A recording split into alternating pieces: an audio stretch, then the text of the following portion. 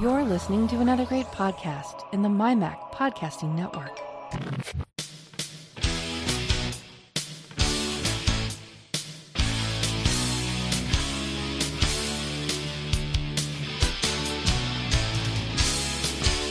Hello and welcome to another edition of the show where we take a wander around the week in Apple news, reviews, technology, associated products, and all sorts of other things that catch our eye.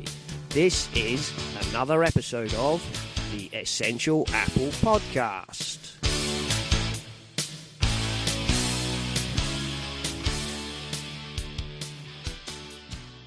Hello everybody, welcome to this week's edition. And this week I'm joined by Nick. Hello Nick. Hi Simon. Good to be back again. Jolly good. And Jim. Hello Jim. Hi. And we are joined by Wayhan. Welcome back Wayhan. Hello. Once a year event. Well, it doesn't have to be once a year. You're allowed to come on whenever you like, you know. Anyway, there we are. Yeah. Well, our schedule is usually too crazy. I know. You're a busy man. All that, you know, all that crunch time and, you know, app devs. Yeah. Especially now during the pandemic and stuff, right? Working from home and then, you know, working with managers that doesn't know how to manage a remote team. Yep, I'm sure there's plenty of people can relate to that one. So, well, I have to say, earlier in the week, sort of Friday, I was thinking this was going to possibly be titled May Contain No Apple, because there was almost no news that wasn't, you know, the usual speculation and what Apple are going to release and all that sort of thing, and predictions that any idiot could make. Like, you know, Gurman has predicted if the Apple Watch is 1 millimeter bigger because of its new, you know, purported new shape, there will be new faces that make advantage of the extra screen estate. It's like, really? Come on, any idiot could predict that. There'll be new faces anyway, regardless. If there's a new watch, there'll be some new watch faces. That's a given. Anyway, there we go. So there was not much but that. But then all of a sudden, towards the, you know, end of the week and over the start of the weekend, a whole load of stuff popped up. Avalanche! Yes, exactly. There was a big avalanche, and there were several This things. is what they call the bury the lead operation. Yeah, like come at once on Friday, and then you know. Exactly. So, I'm going to kick off this week, actually, with a little bit of feedback. Ray Thompson, who is new in the Slack and joined us. Welcome, Ray. Yeah, welcome, Ray. Yep. Yeah, welcome. He said, I've just listened to the latest podcast and I wondered if when you got your Mac back, you used Time Machine, as you indicated it took a day to set up. If you use Time Machine, it keeps all your settings, including all your additional apps. Now, I did answer Ray in the Slack, but I thought it was worth mentioning here. When I got my Mac back, I used the account migration from my carbon copy clone. Now, in the past, what I would do would be I would boot from the clone, then clone that back onto my machine. But with the M1, that is rather more complicated and basically almost actively discouraged. So I used an account migration, and that puts everything back. It does put everything back, all the extensions and everything, all your settings, but on the Not M1... necessarily in all the right order. Yeah, I was going to say, yeah, all the right notes, not necessarily in the right order, as Eric Morecambe used to have it. But what it does do is all those things have to be reapproved because all your services treat it as if it's a brand new Mac. So you have to sign back into iOS. All the extensions will, you know, demand that you reapprove them. All the cloud services want you to sign back in again. And when I say it took a day, it took about a day before it stopped asking me to do things, I suppose. It wasn't like a solid day of putting stuff back on. I simply migrated it, but then you get a lot of stuff. So, you know, for anybody who thinks that, it actually took me a solid day, it just took a day until various things stopped saying you need to log in or please verify your account and all those sort of things. But there we are. Thank you for that question, though. When I when I set up a new Mac, I always set it up from scratch rather than trying to migrate anything from anywhere. I always feel that gives me the least hassle. But you're right, it probably does take a day of, oh dear, I'm not logged into this, or oh dear, I haven't got that account set up, or I forgot I downloaded that piece of software. Exactly. I don't think it makes a lot of odds. So there isn't a perfect way. No, there isn't a perfect way, is there? No. And any time I've done, set up a new Mac, I've done the same thing. I either used Migration Assistant and Time Machine, or sometimes use Carbon Copy Cloner to do it, and have had no any problems. But for some reason, I had quite a fair bit of trouble with moving from my laptop to the M1 Mac Mini. But a few issues, as we've talked about before. But I was talking to an Apple genius in Glasgow a while back about something else not related to the Mini. But his comment was you should really do a clean install, because what you can do is bring over from your backup whatever's causing the problem. That is true. So sometimes that may be part of the problem you've been having. You've been bringing back in whatever's causing this sleep problem. Possibly. I mean, if it happens again, I shall probably, if it happens again, I shall be pushing for a new machine, and then B, I may well, start from scratch. But starting from scratch really does take a whole day, because you've got to download all the apps and enter all your codes and all the rest of it. But there we go. I'm keeping my fingers crossed that it doesn't happen again, to be honest. Mm-hmm. And now I'm being attacked by the dog, which is trying to climb on me. I have not start from scratch on any Mac for over a decade. No, I think the only time I did it was one time on one of the betas. Might have been, it was a couple ago. Might have been 13. Was it Catalina? In the middle of the beta cycle, I had a problem and I had to scrub the whole thing. And I thought, right, well, I'm going to take this chance to actually do it all from scratch, and then make a new clone. For me, it is because of the development environment. Well, as you know, I'm a developer, and usually development tools are not easy to install. No. I took a look at Xcode once, and it was not only was it about a 6 gig download, it was then and then do this, and then do this, and then do this, and it's well, I haven't really got any need for it, so I'll pass. And Xcode is just one of the of course, you've got all your GitHub repository things and versioning tools. It will take me at least, at the minimum, half a month to get it done. Yeah, I can understand that. I can understand that. I mean, the same, when I was at work, the amount of tools that you need to install. People think, oh, well, if you work in graphic design, you probably got to do, download your Adobe apps and away you go. Well, no, not quite, because there's a million other apps you have. You've got font managers, just, and all the plugins. Even if it's just the Illustrator, you probably have quite a lot of plugins and stuff. Exactly. Right? Yeah, there's plugins and extensions and brushes and all sorts of stuff. And it can take an age. So you tend not to do it unless you absolutely have to. Not quite the same on my personal machine, but I've still got a lot of stuff. Anyway, there we go. So while we're talking about that sort of stuff, have you had much interaction with iOS 15 yet, Wei-Han, or is that sort of something that doesn't really come on your desk? During this time, unfortunately, this is the thing about the company that I work for. during this time, it is the financial closing, and usually financial closing is the most busiest time in the company. Yeah. And it is very unsafe to install a beta willy-nilly. Yeah. Yeah. Well, it's usually unsafe to install betas willy-nilly, full stop, Wayan. It's just that I'm a loon and live out on the edge. The thing is, if your work does not depend on it, it's still fun, right? Yeah, But when my work depends on it, I can't really just install anything.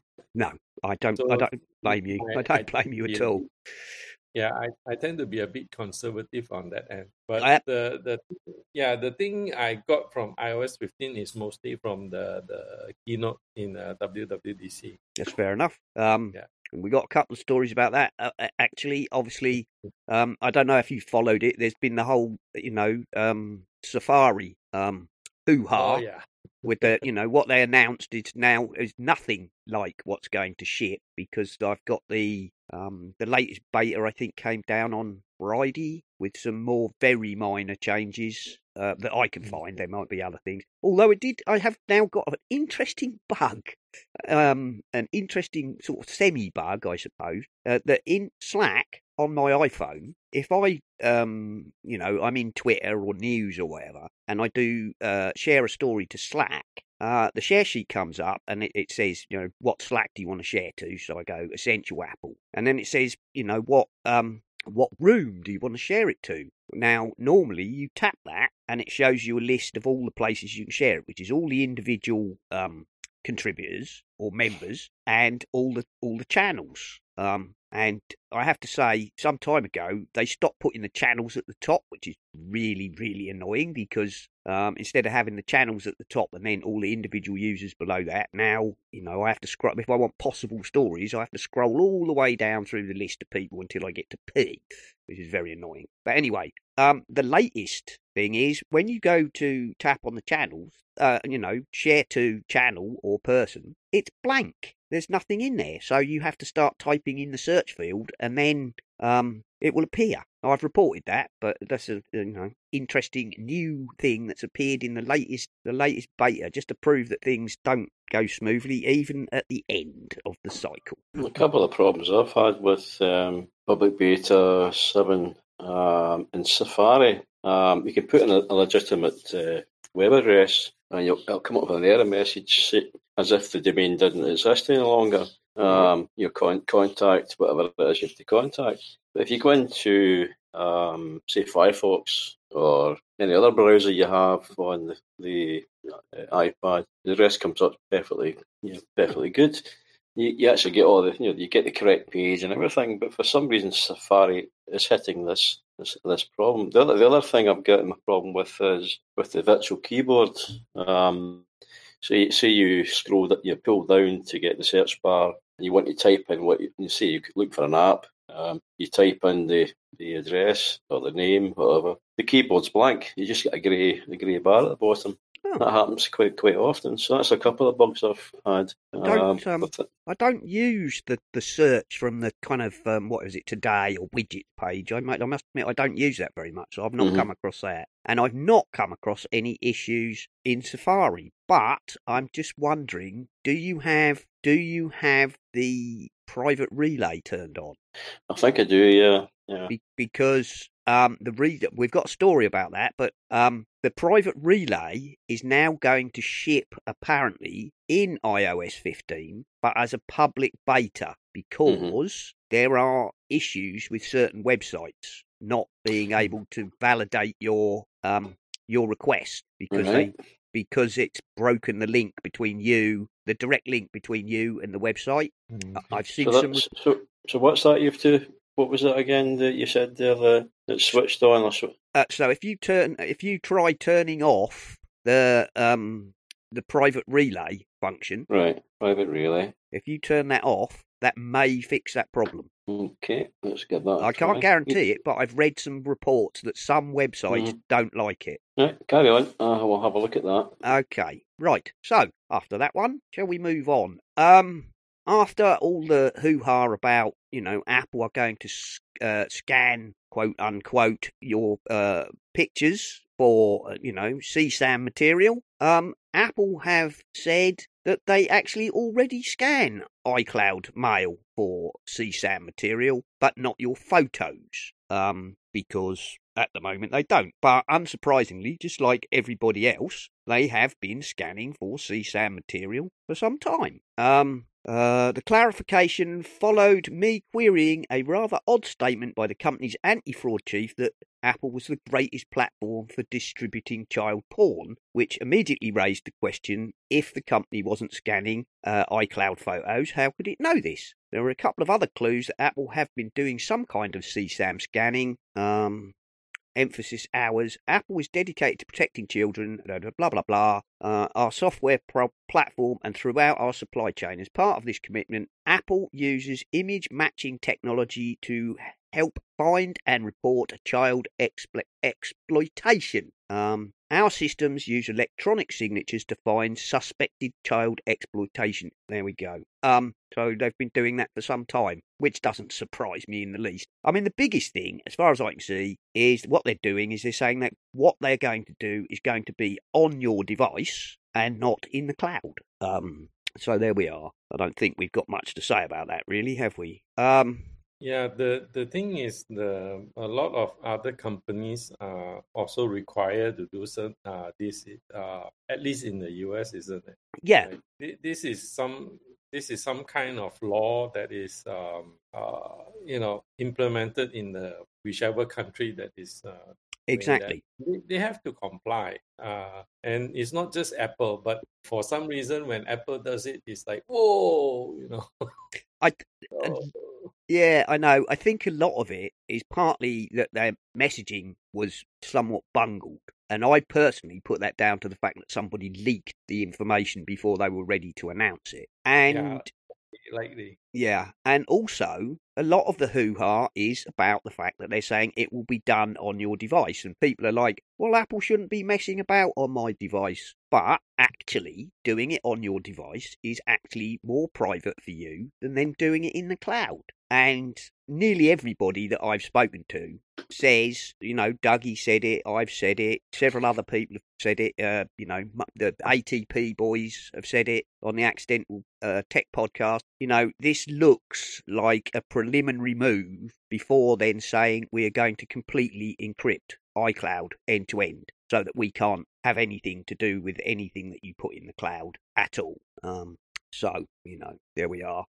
And yeah, Wayhan, all the others have been doing it. Some probably Google and Facebook probably do it worldwide. I suspect most of them do it worldwide. And the other thing is people keep making this, big thing about this Apple CSAM, but at the moment it's only going to be in the US. Which, I must admit the conversation about it, I just feel like saying, look, we all share lots of stuff on the internet. Enough. Move on. Yeah, well, we all give away lots of information on the internet, so it just happens. Don't worry about it. Just move on. The other thing is, lots of people are still. I do get the impression that those people who are up in arms are typically thinking about it from the direction of what if the recognition engine made a mistake? It's not anything remotely child pornography, but I get reported anyway, and it's going to bring me hassle and stuff like that. Yeah, so I think there are cause for concern because in terms of AI and stuff, right? Apple has not been like the shining star, So yeah. I understand the concern, but at least it's doing it on the device. It's not like doing it on the server side. And some might argue if they do it on the server side, someone can actually go in and take a look at the actual data and stuff. But that is another can of worm, right? Yeah. So there's no good way of doing this. Whenever some kind of feature like this, right, there's going to be problems. And if we want this kind of protection for our children and stuff, there's bound to be some mistaken, false positive or whatever. And this is just the way technology works. Well, And, the other thing is that, I mean, there are the two parts. There's the one about the children and using iMessage, which is going to use image recognition. But as Apple was saying, none of that information will ever go to Apple or anybody else. The child, gets a warning saying, "Are you really sure you want to look at this, or are you really sure you want to do this?" And if they're under 13, they'll get another one saying, "If you do this, we might tell you, we'll tell your parent." But this is but the current issue is that they are talking about it in a sense that if you have certain number of hits, let's say but that's someone will have a way to verify something like a low res image, to verify, and then from there they're going to do reporting if it's verified, right? But you've got to get you've got to have 30 or 40 hits before they can even look at it. So if you've got 30 or 40 hits, the chances of all of those being false positives are minuscule. Apple are saying Apple are saying 1 in a trillion, but there we go. But it can happen, right? Even 1 in a trillion. Yeah, but I think I'm happy with it. I don't, I'm with Nick on this one. There's a lot of people, and a lot of the people who are making a fuss are still conflating it and saying, "Oh, what if I get reported to Apple for having pictures of my children in the bath?" And it's like, no, you're not going to, unless it's already registered as an illegal child abuse image. It's never going to be a match. So, anyway, there we are.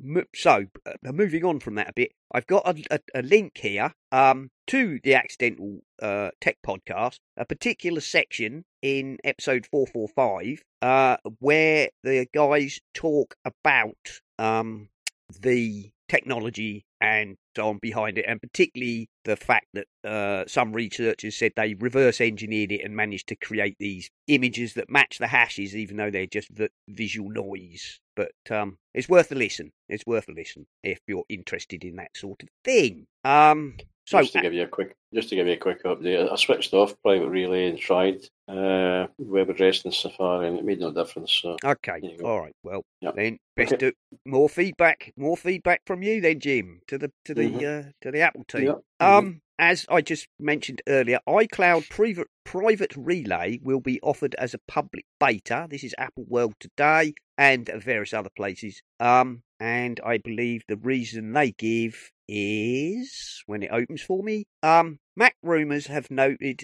that the iCloud Private Relay will be included in iOS 15, but it will be provided as a public beta rather than a finalized edition. According to Apple, iCloud Private Relay is a service that lets you connect to virtually any network and browse with Safari in an even more secure and private way. Right, okay, they don't actually mention any more in there, but other articles I've read have basically pointed out that some services don't like it and don't work properly. So Apple are currently going to offer it as noted as a beta. That's about all there is to say about that, really. Interesting. I just find it interesting that this version of iOS, they rolled back a lot of the proposed changes to Safari, which now does not look anything like the version that they put forward at WWDC. The tentpole feature of the share with me kind of thing. I forget what they called it. Over FaceTime. Watching films together. Yeah, watching films and listening to music and sharing screens and whatnot. That's been put back because that's obviously not up to scratch. And Private Relay. That's not particularly unusual, though, is it? I mean, we have had we have had releases where they've held back stuff because Oh, yeah, we have. Yeah, it's not. So it's this not. isn't an unusual It's not. event. This It's is not particularly unusual. It's just that this one seems to be like 3 tentpole features. One's been changed almost beyond recognition. One's being released but marked as beta, and one's being held back. I mean, we've had features held back before, but I Yeah. don't think I can remember a time that either so many or such big tentpole features have been. I mean, I know shared links from iCloud was one that got held back for a couple of point releases a while back. But yeah, it's not that unusual. And if you're going to do a yearly release, there's always going to be a point with that. If you're not going to do ludicrous crunch time and then end up with the cyberpunk game issues where you ship something that's not really fit for purpose, there are going to be times where you have to say, no, don't ship that yet. It's not ready. It's not unusual for them not to ship things after showing it on a keynote or a WWDC. But it's very unusual for them to revamp something like Safari and actually make it harder to use than the previous version, which I feel has happened with this version in iOS 15. It's not a life or death kind of thing, but it's so hard to get to a web page now. In your bookmarks, you've got to click the ellipse, and you've got to find the bookmark folder and then get your page. Whereas previously the folder was there.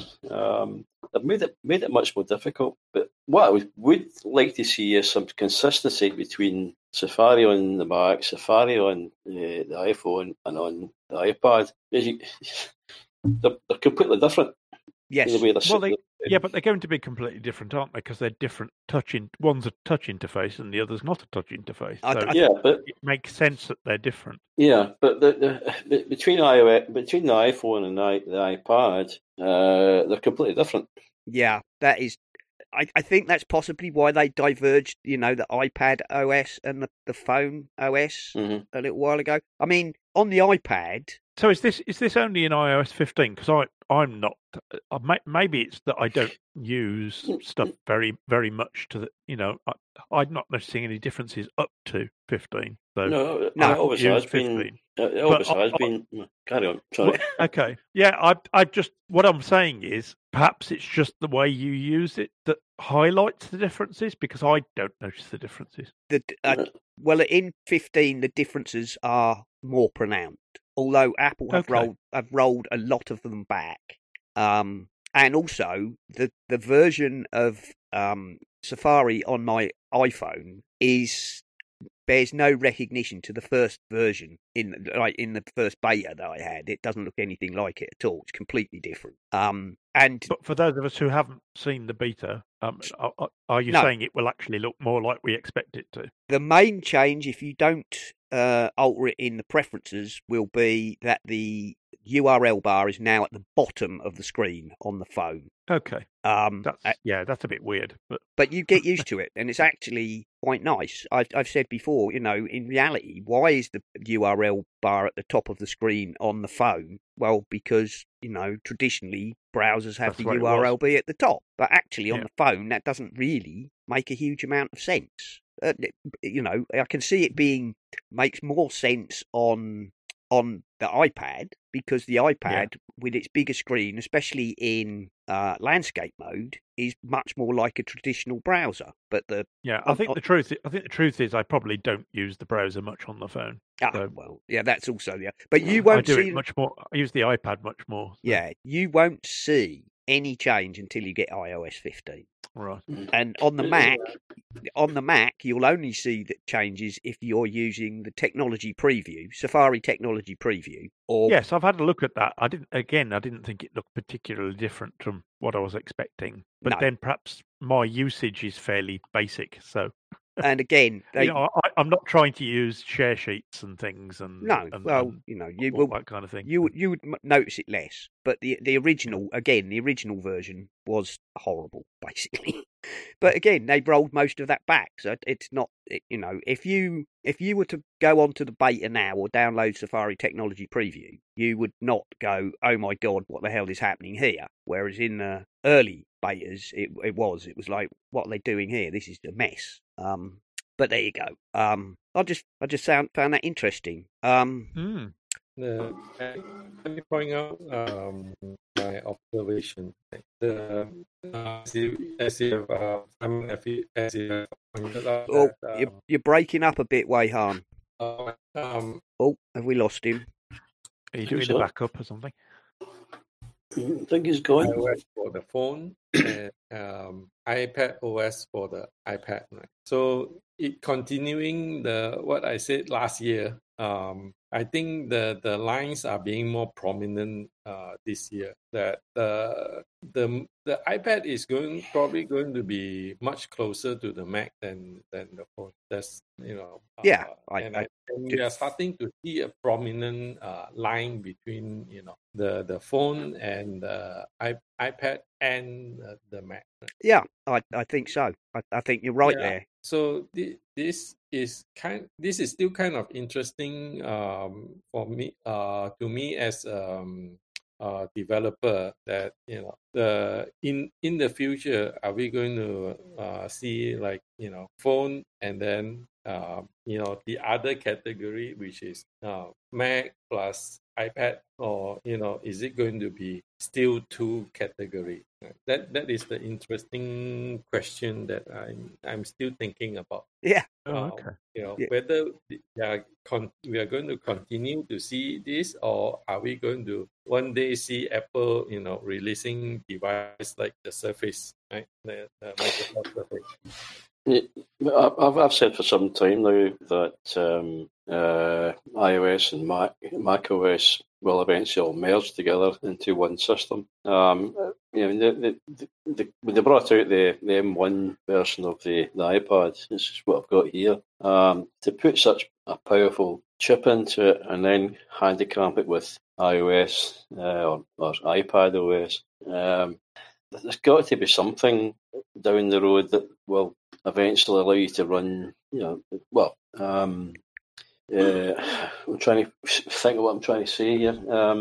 Well, you wouldn't give the iPad as much power if you're not going to be doing something like that, I wouldn't have thought. I'm with Wei-Han. I think over time, although the iPad OS will stay separate from the Mac OS, I don't think they're ever going to put Mac OS on an iPad. But I think you'll find that the Mac OS and the iPad OS will begin to overlap ever more, because they will, with that power, they can do a lot more with the iPad OS than they have done to boot. Well, in theory, if you think about it, you should be able to run some of the Apple apps for what have we got? What's the video editing software they have? Yeah, the Final Cut. Final Cut. Yeah, you should. I would think you should be able to run it on the iPad because it's got the power. Yeah. Yeah, I don't think it's a matter of power though. It's a matter of usability. Yeah, but what I'm trying to say is possibly what will happen is that the apps will actually be interchangeable with both devices, the Mac and the iOS. Yeah, I think that's quite possible. I still think there will be a different interface. Right. Yes. To those features, because the problem we all know that Microsoft have had is trying to make something that was designed for a mouse work with your big chubby fingers. Yeah. Well, Wei-Han was mentioning there about the Surface Pro devices. Were you suggesting that that's what will happen with the iPad, or something similar to the iPad? Well, let me make a bold prediction again. Mm-hmm. Oh, jolly good. We like bold predictions. I feel that the iPhone is going to remain on iOS, while the iPad OS and the iPad is going to morph into something that would eventually, and slowly but eventually, will take over all the functionality that a Mac can provide, right? And then we will probably see an end of Mac, and the iPad probably is going to take over the whole product line. So this is my prediction. Oh wow! I could see that, and I mean over 5 to 10 years, I could possibly see that. Obviously, they It may need. take more than 10 years. Yeah. But I feel that eventually this is going to happen. Well, see, I can see that the Mac and the iPad OS, merging ever closer together. And I guess in the point you could then say, right, well, the Macintosh is a tiny proportion, and if you can build, you could still have an iMac of the future, but it's running this, new hybrid OS, whatever it's called. No, I think my line of thinking is more like the iPad will gain functionality. Yes. Either through a new paradigm of, or maybe a slight shift of paradigm with the touch interface, and maybe something like the Surface Pro or whatever with that attached keyboard and the trackpad. But whatever the form is going to be more powerful, and at some point it will be able to do all the things you can do on the Mac. And the thing is, my prediction is that it's not so much as merging the iPad OS and the Mac OS. It's more towards the demise of the Mac OS, right? While the iPad gain its power and popularity, at some point the Mac will just drop out, and then we'll only see Macs in museums. Right?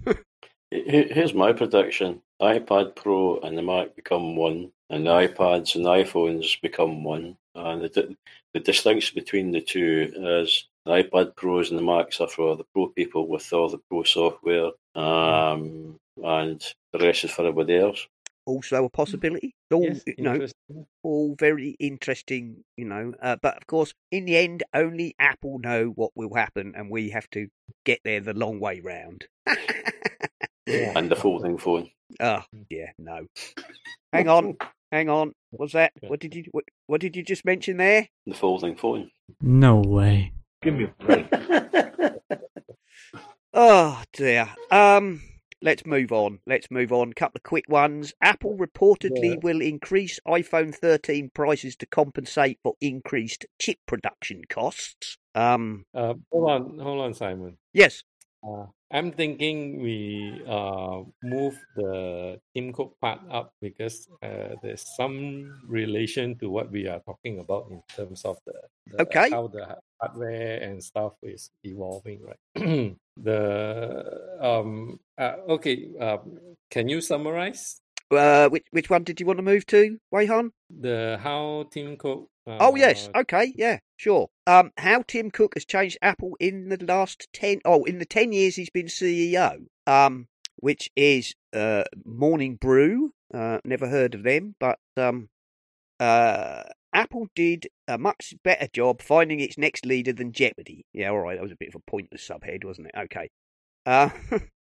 What did your partner get you for your 10th anniversary? Chances are it's a little less generous than the $750 million Tim Cook is receiving from Apple as the final tranche of a pay package he secured when he was promoted in 2011. Here we go. Under Tim, Apple did a much better job. Apple's market capitalization has grown 600% to $2.5 trillion.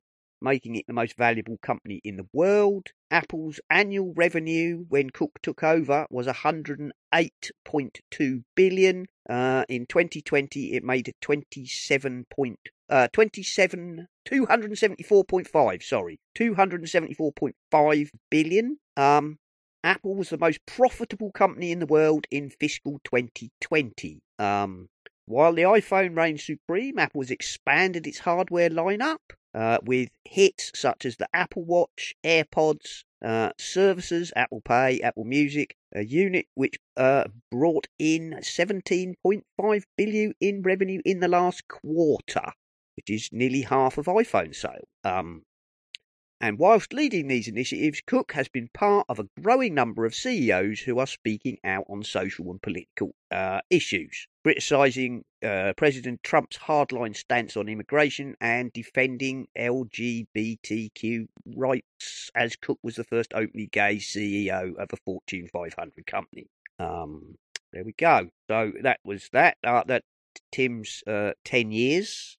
And to go with that, apparently Tim Cook wants to oversee one more major new product category before he steps down. Because, as we know, in an interview recently, when he was asked if he would still be head of Apple in 10 years' time, he said probably not. So, Yeah, the thing I that caught my eye is the second article, right? yes. He wants to oversee one more major new product category. So the question is it going to be AR glasses or is it going to be the car? The car. No. The way I look at it, I feel that they can be closer to the AR glasses or whatever AR new paradigm that they can come up with, right? Than a car. And if you look at I remember hearing this from what's his name? What was that? The man. What? Do you remember? Do you remember a podcaster? Something. The podcast name I think is Critical something. Was it? Yeah. He is the one that keep talking about the job to be done and then the disruption stuff. And apparently he started he actually asked permission from Gruber to make his own podcast. Do you remember who that was? No, I don't right this moment. Anyway, let's carry on. It might come to us while we're talking about it anyway. Yeah. So okay. What I've learned from his podcast is that that every major leap in the computing industry is enabled by a new input paradigm, right? Yes. At first, it was those computer with a tip switch. Those switch you flip on and off to program the computer, and then came the keyboard, and after the keyboard came the mouse. And after the mouse, for a long time, it stays a mouse, and then now we have the touch paradigm, right? So, what is the next, era in the computing thing? I'm pretty sure it's going to be enabled by another the change in the input paradigm. So what is on the horizon so far is this AR kind of interface, right? So that probably is something that either that or all the rumors about cars. So I'm putting my bet more on the AR stuff. Could be AR in the car. That's a catchy one. Yes. Yeah, that is not a real car. That's a simulator. I'm with you, Wei-Han. We know the car is a thing, because you see all the regulatory filings and all the rest. But I still think that's a fair way out. And Apple have never said anything officially about it. Obviously, stuff leaks. We know that they've got vehicles, around Cupertino because they've got X number of quote unquote autonomous vehicle, registered with the highways department. They've got all we know they've hired car people. We know they've got people working on Project Titan, quote unquote. But because Apple have never mentioned it, I still think that's a long way out. Yeah. I think it will be AR because if it was a car, you would have thought you would have heard and seen information about production or pre-production vehicles on the road. Yes.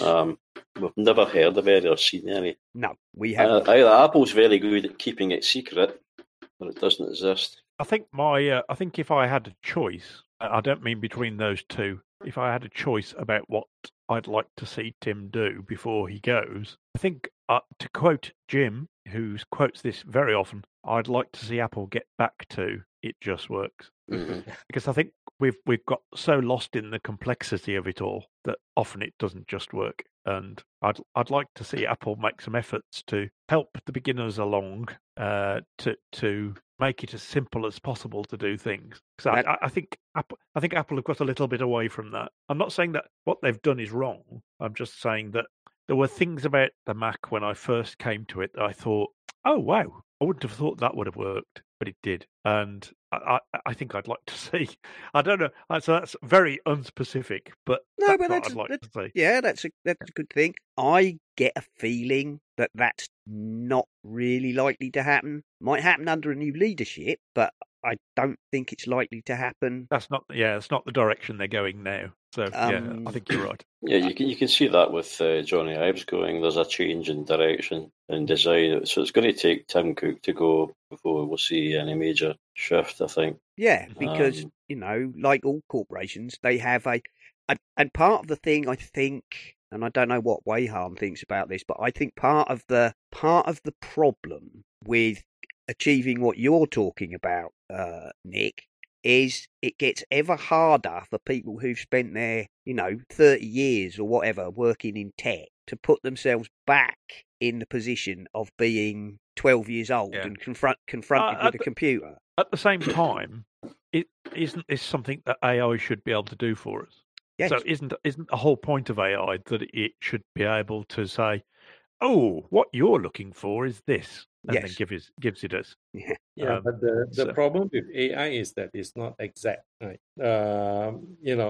Also answering the question that what do I think about whether someone that has been using a computer for say like 20 years and they go back to be a newbie. The question, the answer to that is very difficult, right? You can't even go back like a few days before you've learned how to do some difficult tasks. It is difficult to imagine someone who have never used it before coming in, like what they are thinking. The best we can do is pay a lot of attention to that and try to guess what a new user might be thinking. Right? And the other way to overcome this is to do usability tests. Yes. Then, but the software that we write today, right, is because of this industrial cottage, the cottage industry that has been created around these phones and iPads and stuff. A lot of them are not really app developers, right, or even programmers by trade, right? Because it becomes so easy and people starting to produce tons and tons of apps. But the problem is that they do not have the training, they do not have the the know-how to do, or even the resources, right? If you are an independent developer, how do you do a usability test? Because the proper usability test, even requires like something like a lab where camera are pointing at the user and the screen to observe how they use the app and where they stumble. And I don't think I expect developers to be held to the same standard. In all honesty, I understand that developers. I understand that sometimes developers work in different ways, and sometimes they produce an app that works well, and sometimes they don't produce an app that works well. What I'm talking about is the underlying OS and the underlying support for those developers needs to work in an intuitive way, and I just feel that Apple have strayed, shall we say, from it. Sometimes things aren't as intuitive as they might be. No, yeah, I agree with that. I was about to get to that point too, right? So about the underlying OS, right? The issue with simplicity is that it's also in another way it can be lacking, right? the more feature we build onto something, be it an app, operating system, or when we put more feature into it, the complexity of it goes up tremendously. Right? Yeah, I appreciate that, because I used to work for an IT company, and Yeah. so I can remember having discussions with developers and that us talking about making changes, and them saying, "Yeah, but our dev environment is 4 steps behind our production environment." Yeah. And we can't just sort of copy one across the other, because that won't work. So I understand the complexities. I understand a little bit about the complexities of development. But I would still like to have that little sort of new user excitement about the way something works, and just say, oh, okay. That's brilliant. The interface part, yes, I do agree. In a sense that it has become slightly overly complicated, but also I agree that what Apple is doing is also kind of in the wrong direction, in a sense that they look at simplicity. Like, say for example, this iCloud. Right, you have app or some kind of feature that sync across device with the iCloud, and sometimes that somehow will fail. And when it fails, all you can do is you can stare at the screen as much as you like. There is no way for you to trigger to say, "Hey, damn it, sync now." No. Right? And there is no way for that to happen. And I've their idea of simplicity is that no interaction, right? That is simple. But no interaction also will cause something like a situation that gets stuck. And when it gets stuck, because there is no interaction, you cannot fix it. Yeah, and I've got a real world example of that right here in front of me, which is yesterday. I was having a text conversation with a colleague of mine, and we were, trying to organise to meet up.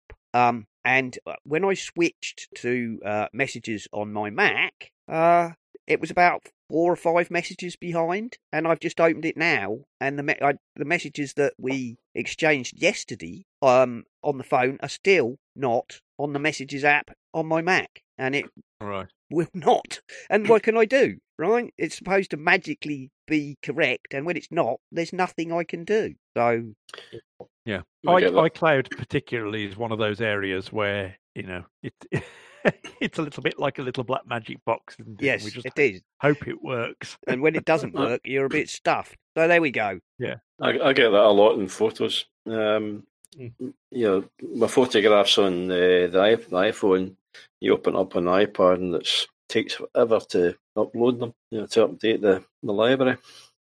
The old saying, KISS, is the way to go. Keep it simple, stupid. Yep, there we go. So, shall we press on? Let me do a real-time update. The person that I was thinking of earlier is Horace Dediu. Oh, right. Yes. Right. Yes. His podcast is Critical Path. Yes. There you go. Well done, Wei-Han. Told you it would come to you eventually. Yeah. There we are. Well, do you mind if we take a break now? Actually, no, not at all. Not at all. I wouldn't mind a cup of tea. Yeah, actually, I was thinking that. Let's take a 5-minute break for a cup of tea. All right, sounds good to me. Oh, you know. Yeah.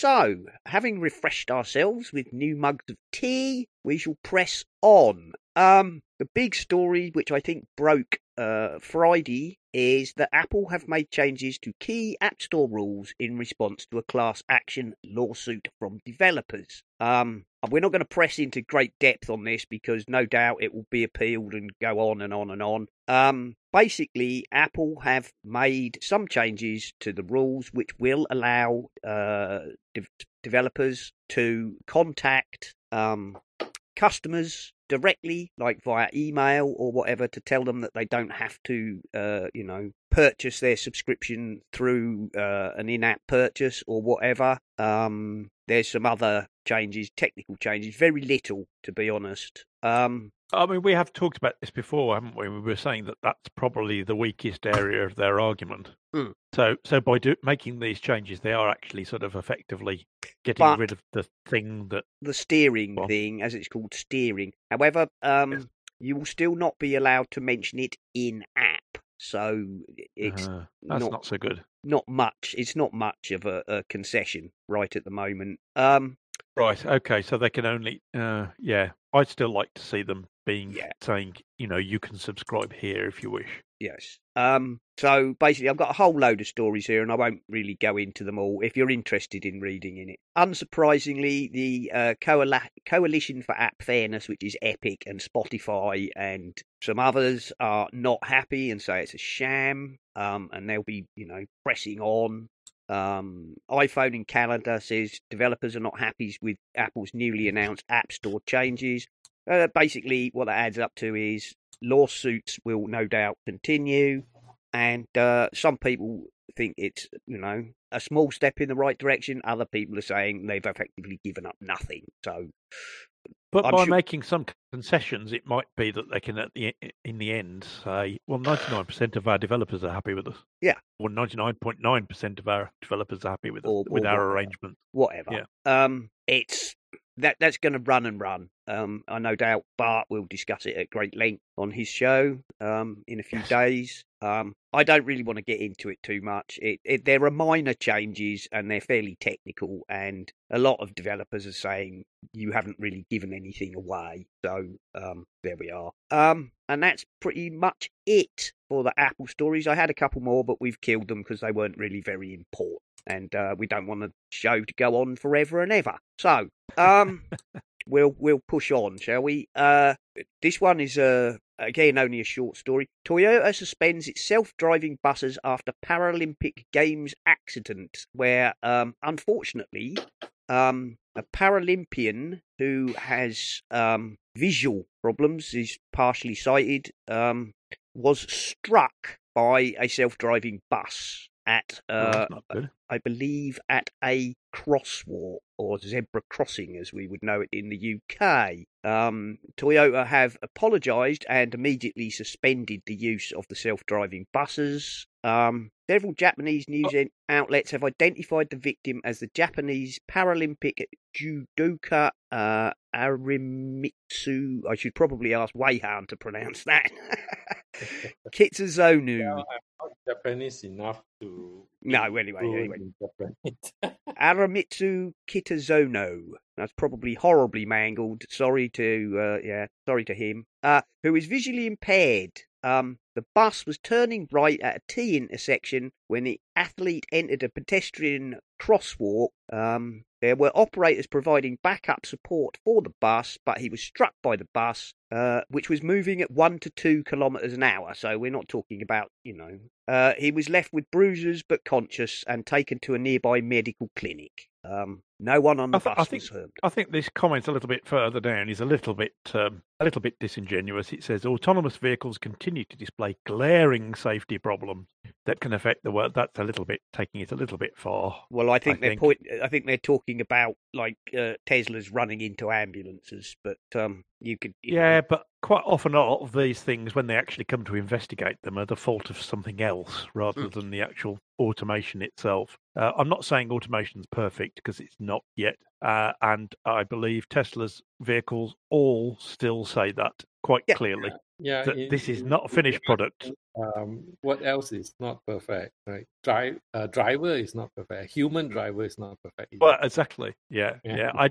I just think, if you're not careful, you go a little bit over the top with this. I mean, don't get me wrong. I'm sad that this guy's got injured in any way, shape, or form. But hopefully, it means that they'll more so that it won't happen again. Yeah, I mean, it sounds to me, and obviously I'm completely projecting here. I have no further knowledge than what I've read. But it sounds to me like the bus was turning in, at the junction.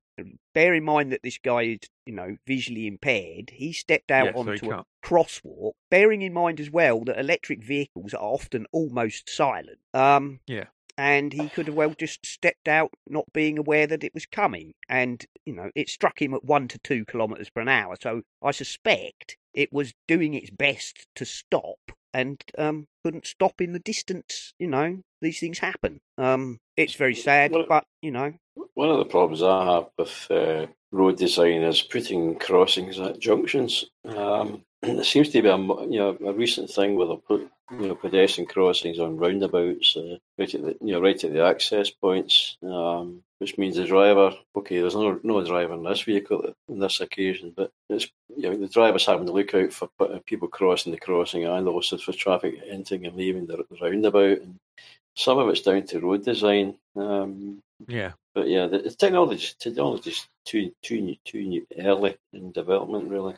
The trouble with self-driving is it's so complex that you just have to keep pushing on with it. I reckon. I think some people think we'll never get there. I genuinely believe we will eventually have systems that are relatively safe. I'm never going to say that they'll never ever make a mistake, but the fact is, humans make mistakes all the while. Oh yeah, humans humans learn. We're constantly injuring one another and humans and killing one another on the roads. Fortunately, not as bad as we once were. But, but because we've improved the technology, not because people are better drivers. Well, in many ways that's true as well. Don't get me wrong. I think they've done the right thing suspending them until they've sorted out what happened. But I mean, like a lot of the Tesla stories, when you actually dig into them, are because whoever it was who was in charge of the vehicle was doing something stupid or irresponsible or. Sitting in the back of the car reading the paper while the car drives itself. Yeah. I mean, I suspect in this case that a visually impaired athlete, mistakenly stepped in front of a almost silent bus, which probably wasn't going very fast, and it was simply unable to stop in the distance available to it. I don't know that for a fact, but I suspect that's a highly likely cause of the accident. And it's probably a slight over-exaggeration, I think, in the reporting. Probably he probably just got pushed to one side or whatever. Yeah, I mean, we don't know for sure whether. If you get struck by a ton of metal, even going at 1 kilometre an hour, it's going to hurt. Yes. Yeah. It's going to hurt. So, he probably got bounced and hit the ground. I'm not, and I'm very sorry to hear it. But this is not exactly a terrible, tragic disaster. And I think you're right. They're right to suspend it and apologise and look into it. And if it turns out it's just one of those. I mean, as I say, these vehicles are almost silent. People have said for some time, perhaps electric vehicles should have an external kind of sound generator of some type to, make people aware they're approaching. And in all honesty, the vast majority do. There's been big calls for them to have sound, but they do. They nearly all make noise. Yeah, at low speeds. They don't need to make noise at high speeds because you can hear them coming a mile away. Well, because of tyre rumble and air noise and anything else. That's right. But almost every vehicle I've had, so I've had 3 electric cars now, and they all make a noise at low speed.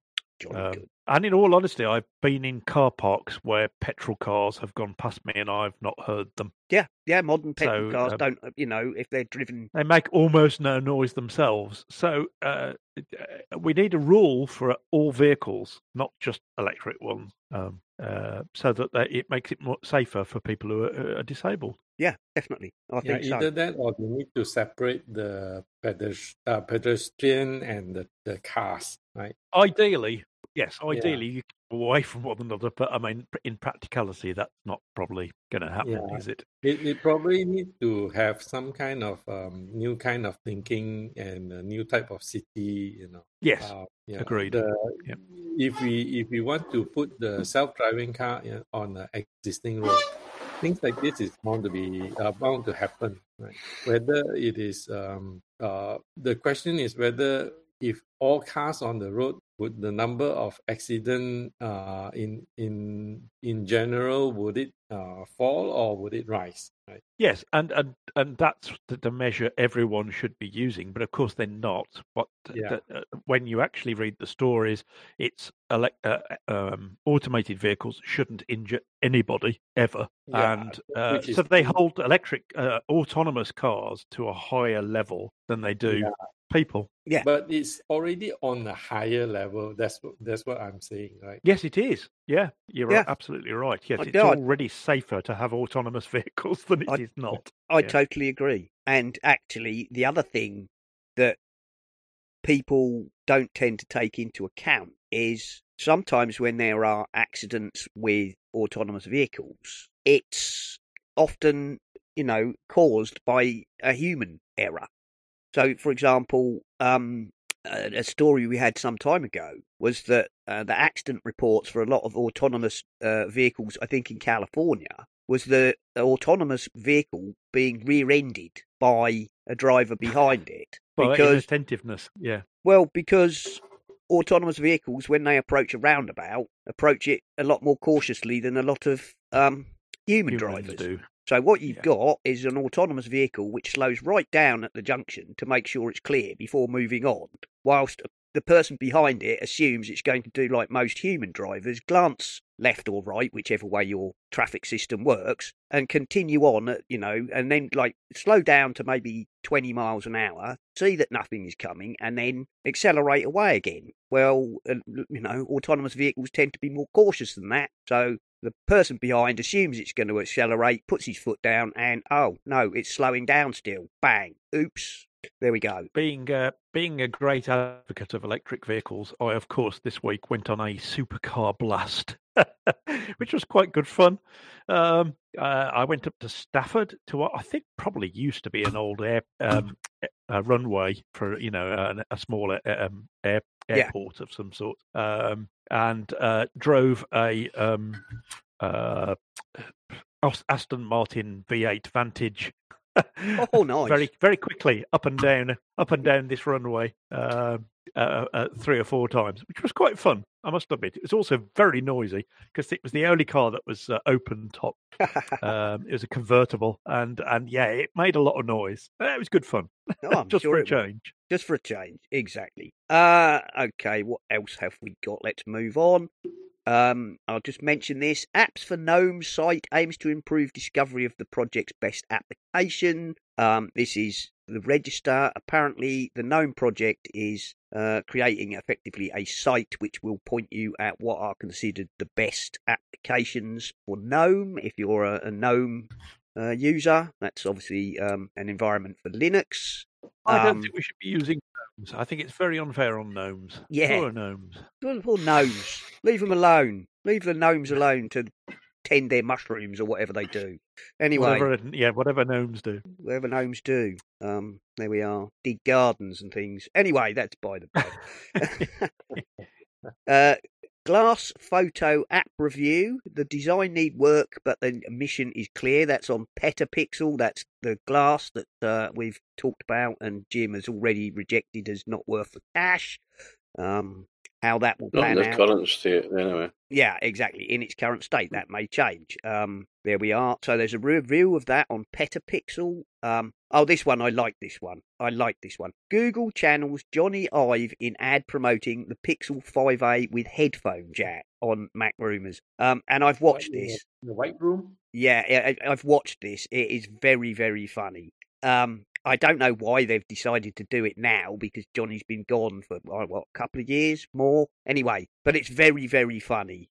It's called I'll The have to go and have a Circle. look at that. It's called The Circle Reimagined, and they do it in a very Johnny Ive manner, and with a lot of hyperbole, announcing basically that it's got a headphone jack, and also it's quite amusing because as far as I can tell, the 5A is the only Pixel in the range which actually has a headphone jack. None of the others do. Oh, right. They're the same as Samsung and Apple. They've dropped their headphone jack ages ago, but it's a good watch. And it really is, it focuses, it does all that stuff with circles being drawn and concentrically expanding and contracting and, bits of zooming in on the headphone jack, all that sort of thing. It's very, very much a send up of the Johnny Ive, imagine the perfect white, blah, blah, blah. It's whatever. It's very funny, if for no other reason than it is a good spoof. And link to that obviously in the show notes. This one also intrigued me. The Mozilla blog. Why are hyperlinks blue? Which is a. So I had a quick look at a read on this, and it's not actually telling you why they're blue. It's just telling you where the blue came from. Yes. Why? Right? Well, basically, it says why are hyperlinks blue, and it talks about early hyperlinks were made mostly for black and white interfaces of early systems, and one of the first things that they did was people started to use underlines, or some operating systems would basically highlight it with a box around it. It goes on through various things. It would appear, as far as we can tell, that Mosaic introduced blue for linking, and a sort of browny red for links that had been clicked. I remember that well. And it then seems blue had become a very popular colour in interfaces of the time, like Windows 3 started using blue as a highlight, and then basically everybody just stuck with blue as default link. Yeah, so it's not really why are hyperlinks blue, it's more like when did blue hyperlinks become the norm? Yes, and it's also a case of how, it just became accepted. It's just become part of the zeitgeist.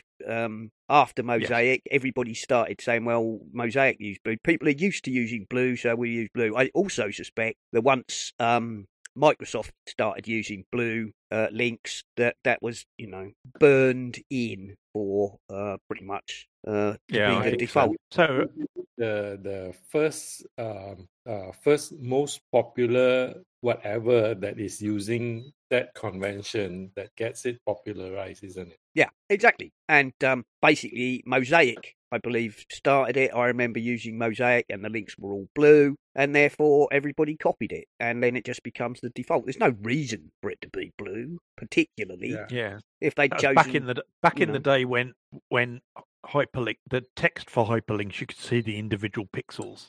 Yes. Yeah, pretty much. Bless, I remember those days.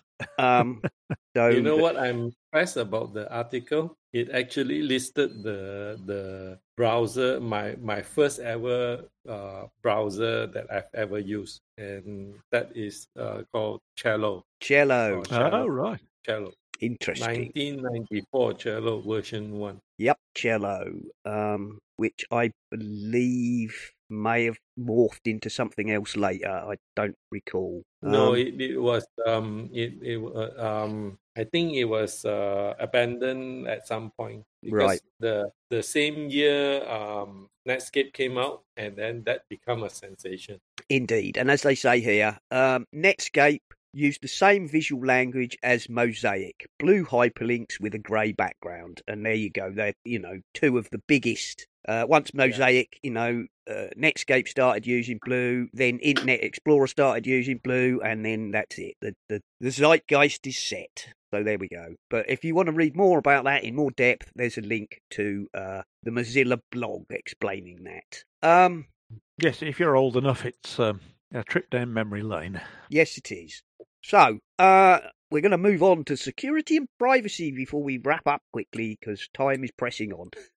T-Mobile security is awful, says the hacker who stole data from 50 million customers. That's on Mac Rumors. He would, wouldn't he? Yeah. Yes, as they say. Well, he would, wouldn't he? Or they, assuming we were making an assumption here that that it's a Yes. male person, may not be. He, However, she, them. he, she, person. they, them, persons unknown. Person or persons unknown, as they like to say in police reports. Well, they would. And if you're interested in reading what that is about, that's over at Mac Rumours, but there are links to that story all over the place. I should hire him to fix the problems. Yeah, exactly. Well, of course, often, with some of these sort of white/grey hat hackers, that's actually what they're doing. And although they did put the data out on the dark web, so they're not that white. Yeah. They're just saying it's T-Mobile's fault because their security is awful. Whereas a white hat, a true white hat would have breached it, stolen it, and then said to T-Mobile, "I've stolen all this data. Here's the proof. Hire me to fix your problems." There we go. Yes. Poor old Windows is getting a kicking again on the security front. The Razer Mouse software bug easily grants Windows admin privileges to anyone. This uses an exploit in the Windows install wizard. So if you plug in a Razer mouse or keyboard, it uses the wizard to install a proprietary piece of software, which is used to do the colour patterns and things that these kind of products have. They have LEDs in them, and so you can make them pulse red and green and blue and various other things. Apparently, there's an exploit in that, and you can escape to the PowerShell, which then gives you admin privileges. Oh dear. I think Dougie pointed this out in the Slack initially, and said, if it uses the install wizard, it's probably not only going to be Razer. SteelSeries have also been discovered can be exploited in the same way, according to Gizmodo, and that probably means a whole load of other peripherals can probably be exploited in the same manner when they run the install wizard. Which is not. You can imagine it, can't you? Going through security and saying, "Hold on. What's this Razer mouse here then?" Yeah. What are you up to? I've me, right? Yeah. I have. What's new? Yeah, and I have also read somewhere that the mouse itself isn't required, just the receiver. I'm not sure if that's true, but I think I read somewhere. The wireless thing, the little dongle that you plug in. If you plug that in, it will assume that you are installing a Razer mouse and still run it. Yeah, that makes sense. Yeah. So yeah, you're right. Oi, what's all this here? You got a Razer mouse in your pocket, mate. You're not coming in. That's an offensive. Yeah, I'm sorry. weapon. We're gonna have to put you in this room and not let you near a computer at all. But I have no doubt that now that's come to light, there will be more stories about that being exploited. I'm pretty sure. I think I read in one of the stories that Microsoft said they were going to do their best to patch it ASAP. Right. So is it a USB vulnerability, or is it no, specifically to do with it's to do with the Windows install wizard. And oh right, okay. Whilst what does it actually say in this story on /gear? Plug and play peripherals just work when plugged in. This usually involves a program which automatically runs in order to download and install device drivers. This is used by almost all reputable Windows accessories, which suggests that this particular zero-day vulnerability will not be exclusive to Razer alone. Razer's Synapse software installer makes it too easy to exploit the process. This is the application that allows you to configure your Razer hardware advanced features such as remapping keys, buttons, etc., etc. Plug a Razer mouse or dongle. Windows Update will download and execute the Razer installer as system. Abuse Elevated Explorer to run PowerShell by pressing Shift and right-click. Okay, so it's only the installer in configuration with this Synapse. Yes, well, but SteelSeries apparently have now been shown to have the same problem. The They're presumably using the same installer then or something similar. for sign-ups. The point is that the installer wizard runs as admin. So if you can break out of that into the PowerShell, which is the equivalent of the terminal, Yes. you are automatically running with system level privileges. So there you go. When I was working for Seven Trend, that was quite fun. That exploit sounds like someone left a debug mode inside the OS. Right. Yeah, who knows? Who knows? Yeah. Whatever. Another poor one for Microsoft. Azure Cosmos database alert. This critical vulnerability puts users at risk. This was on ZNet. If you are running no SQL databases on the Azure cloud, the chances are you're using Cosmos DB. And if this is you, you are in trouble. Microsoft has admitted that this newly discovered critical vulnerability, named Chaos DB, enables intruders to read, change, and delete your database. Wow. I've never heard of Azure Cosmos DB. No, well, you're not running databases in the Azure cloud, are you? But No. it apparently it's big. It's a big thing. Well, yeah, because Azure is Microsoft's big cloud thing, isn't it? It gives Azure users full admin access to read, write, and delete another customer's Cosmos DB instances with no authorization. There is a trivial exploit which does not require previous access to the target and impacts thousands of organizations. Apparently, it's very trivial and it uses the Cosmos DB Jupyter Notebook. There we go. Right, to patch this hole, you must regenerate and rotate your primary read-write Cosmos DB keys for each impacted Azure Cosmos DB account, which is easy enough. And Microsoft claims that while this vulnerability is bad news, you do not have to worry too much about it. There we go. So it's sort of... it's not going to worry any of us because none of us are working for a business that runs exactly. Azure. Agreeing that Microsoft security took immediate actions to fix the problem and has disabled the vulnerable feature within 48 hours of being told about it, the researchers point out that this vulnerability has been exploitable for months and every Cosmos DB customer should assume that they may have been exposed. So another whoops, another whoops there. But they come more and more, poor old, and I'm pretty sure, I'll be fair, I'm sure Microsoft get the worst of it because, they are pretty much the biggest, market out there. And therefore, but that one sounds a bit of a whoopsie. The other one that I read, which I haven't got a link to, is apparently the Taliban propaganda channel were using an Amazon cloud, whatever the Amazon cloud thing is, to serve up their unpleasant propaganda, despite obviously Amazon ought to know better than allowing such a thing. But I'm sure they didn't sign in as "We are the Taliban." No, they probably didn't. No. So Right. even if they sign in as "We are the Taliban," you probably be written in Arabic or something, right? Indeed. This one is on VentureBeat and is worth a read. It's also a bit of a really.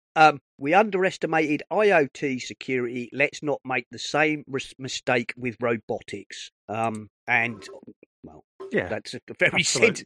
it's a very sensible piece. It's well worth a read. And basically, it says, look, we allowed a whole load of IoT stuff to go out without any sensible security, and look what happened when we start deploying robots. Let's not make the same mistakes. The robotics. Well, I mean, there are robots already out there. I mean, maybe not in most people's homes, but there are robots already out there, and probably their security isn't what it should be. So I think that's probably, what's the phrase, closing the stable door after the horse has bolted. Well, I think I do partly agree with that. Are they talking about humanoid robots? They're just talking about robots in general. Rather, I mean, they do talk about robots in factories, that assemble things and all that sort of thing. But they're not normally, commonly exposed. They're talking about as robotics become ever more common, and people start having things like Roomba vacuum cleaners and whatnot, don't Yes, don't I'm allow sure there them. are security holes in all of Yeah. those. Yeah, don't More you than know? likely. Let's not do the IoT thing and allow them to become a massive attack surface, basically. Yeah, I would say IoT includes robotics. So Yeah, No, possible. already. So the thing yeah, I think robotics does not necessarily fall under IoT, but in order for it to be a security concern, it has to be an IoT, right? Yeah. yes, And I what would have they, thought so. I mean, Yeah. in the article, they're already nicknaming it the IORT, the Internet Oh, of of robotic robotic things. So yeah, there we go. Yeah, it seems a bit of a moot point, but it's fair. It's a fair point to point it out. Yes. We really should be taking security more seriously on And these that's- things. yes, And as they become more in our homes, we want them to be secure. So Yeah, Yeah. but Yeah. my point is my point is that it's not to say that it's framing it in an interesting way, but the actual message should be right. If we build more feature, more automation, more robotic like things into IoT, we should be more concerned, right? yes, The if we look at it that way, and it has become it certainly has become like what you say, the you can't close the barn door when the horse has bolted out from the barn, right? that's right. Yeah, It is already in that state. It's just that if we are going to build more robotic like feature into our IoT stuff, then things might be a bit a bit more iffy. dangerous, right? indeed, That's right. Yeah. indeed. I think so. Okay, so Are we talking about that? Are we talking about that IoT company, Skynet? Was it? yeah, that's the one. Yeah, indeed. Dear, yeah, definitely. So we're going to push on to the end now. Worth a chirp. I think this one came from Donny. Lego Build and Talk Adventures focus on online safety and privacy. This is an initiative by Lego. Obviously, Lego has launched a new story-style adventure to help families talk about online safety and privacy. The Build and Talk series helps parents give conversation with kids about online topics, and the latest one focuses on privacy and safe sharing. So, well done. Well done, Lego. Good on Lego. Yeah, Good old Lego. excellent. And the link to that is the Brick Fan, apparently. Not a site I'm familiar with, but I'm not a huge Lego person. So thank you for that one, Donny. And I've got a couple here in the Just a Snippet. Apple has got a 204 billion problem, quote unquote, costing it a fortune. This is from the Investors Business Daily, and all I have to say about that one is, give me a break. because I've read this, and actually what it says is, Apple's got all this short-term cash and securities on hand, and most of them are in the treasury, and that's only returning 0.8% or something at the moment, and they could do more with it. In other words, make more money for us as investors. So Really? and Well, it is from Investors Business Daily, so what do you expect? I mean, yes, exactly. They're going to want them to make more money, aren't they? Because they're investors. Yeah. Don't keep a load of cash. We want you to, blow it all. You should buy back more stock and all this sort of thing. Well, and Apple, what did Apple recently announce? 100 billion buyback or something? I mean, whatever. There you go. And finally, this one's from Hypebeast, and I think the name of the site probably says it all. Apple Car could be introduced later this year. And we've talked about that early, and I will say, Give me a break. What a 42-carat plonker you really are! because No way. there we are. But you can read this thing, which is on Hypebeast, and says, amidst the rumours which have surfaced, there are some that believe an Apple car could be introduced later this year. It's a bloody non-article, but I just thought I'd stick it in. Yeah, whatever. What I like about the article is that it includes an illustration of the Apple Car that looks like the Magic Mouse. Yes. Yeah. The whole thing looks like an Apple mouse on wheels. It's not the first one I've seen like that, but that was probably the most mouse-like one I've seen. Which is probably the best bit about the article, actually. I can imagine an American a cop coming up to that car and tapping on the window, and when they wind the window down, saying, "I think your tint might be a little bit on the dark side, on the strong side." Yeah. Oi. And of course, apparently, this one, as far as I can see, has no lights either. So don't drive it at night. Yeah. It's I know it's a funny image. It's just meant to represent some sort of Apple-esque car. But there we go. That's it. Really, that's all. And we've been going quite a long time, so I think we should wrap it up now. So, Wei-Han, where can people find you around the internets? Usually Wei-Han in most of the places. So just search for Wei-Han, basically. Yeah, just search for Wei-Han. Right, that's fine. You can't miss me. Jim, where can people find you? On Flickr as Orme O. I won't go back into the closed brackets, open brackets from last week again. Link in the show notes. Vimeo. Yeah, Vimeo in the show notes. And in the Slack group. Jolly good. Nick? Spligosh on Twitter, SPLIGOSH, and you can hear me on Bot Show occasionally, and in the Slack group. And, of course, links to your church service, hopefully with working microphones. This week we didn't actually broadcast it this week at all. But yeah, last week I made a mistake and there was no sound. We were just miming the whole thing.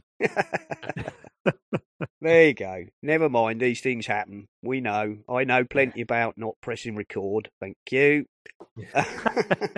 Done that a few times, much to my embarrassment. And did you press record today? I did indeed, Jim. Don't you worry about that. Anyway, you can find me on the Twitter as @Serenak, SERENAK. The show tweets as @EssentialApple. Of course, our website is essentialapple.com. Thanks as ever to people who support us by retweeting or, telling their friends about us or just not telling their friends how rubbish we are, really. If you want to send us money, wine, beer, whiskey, whatever, feel free. Links in the show notes through Patreon and so on. And I guess we'll call it a show. So until next time, we'll all say goodbye. Goodbye. Cheerio. Bye. You've been listening to the Essential Apple podcast, and I'd like to say if you enjoy the show and would like to support us, feel free to go over to the website essentialapple.com and you will find links to both Patreon and the Pinecast Tips Jar, where you can make a donation towards the costs of the show, or even if you're really keen, you could set up a recurring payment. And thank you very, very much to all the people who already do support us. We really do appreciate you very much indeed. This show is, of course, part of the My Mac Podcasting Network, where you can find a variety of other shows like the My Mac Podcast with Guy and Gaz, the G-Men, Tech Fan with Tim and David, the Nintendo Club Podcast, the Geekiest Show Ever, the Three Geeky Ladies, Bart Bouchot and his wonderful Let's Talk Apple, and possibly some more that I've forgotten. So why not go over to mymac.com, take a look at the available podcasts, and take a listen.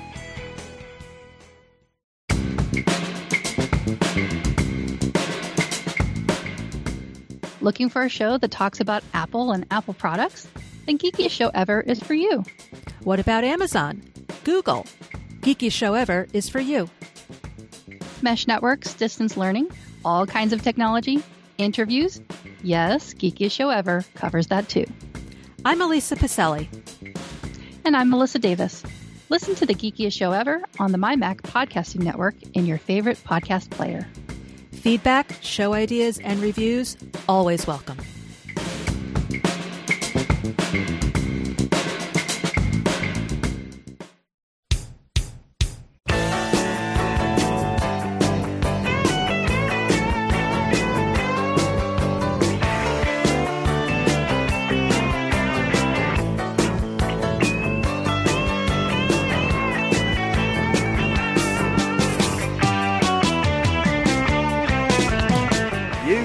Listening to the Essential Apple Podcast. Thank you for listening, and we hope to see you next time.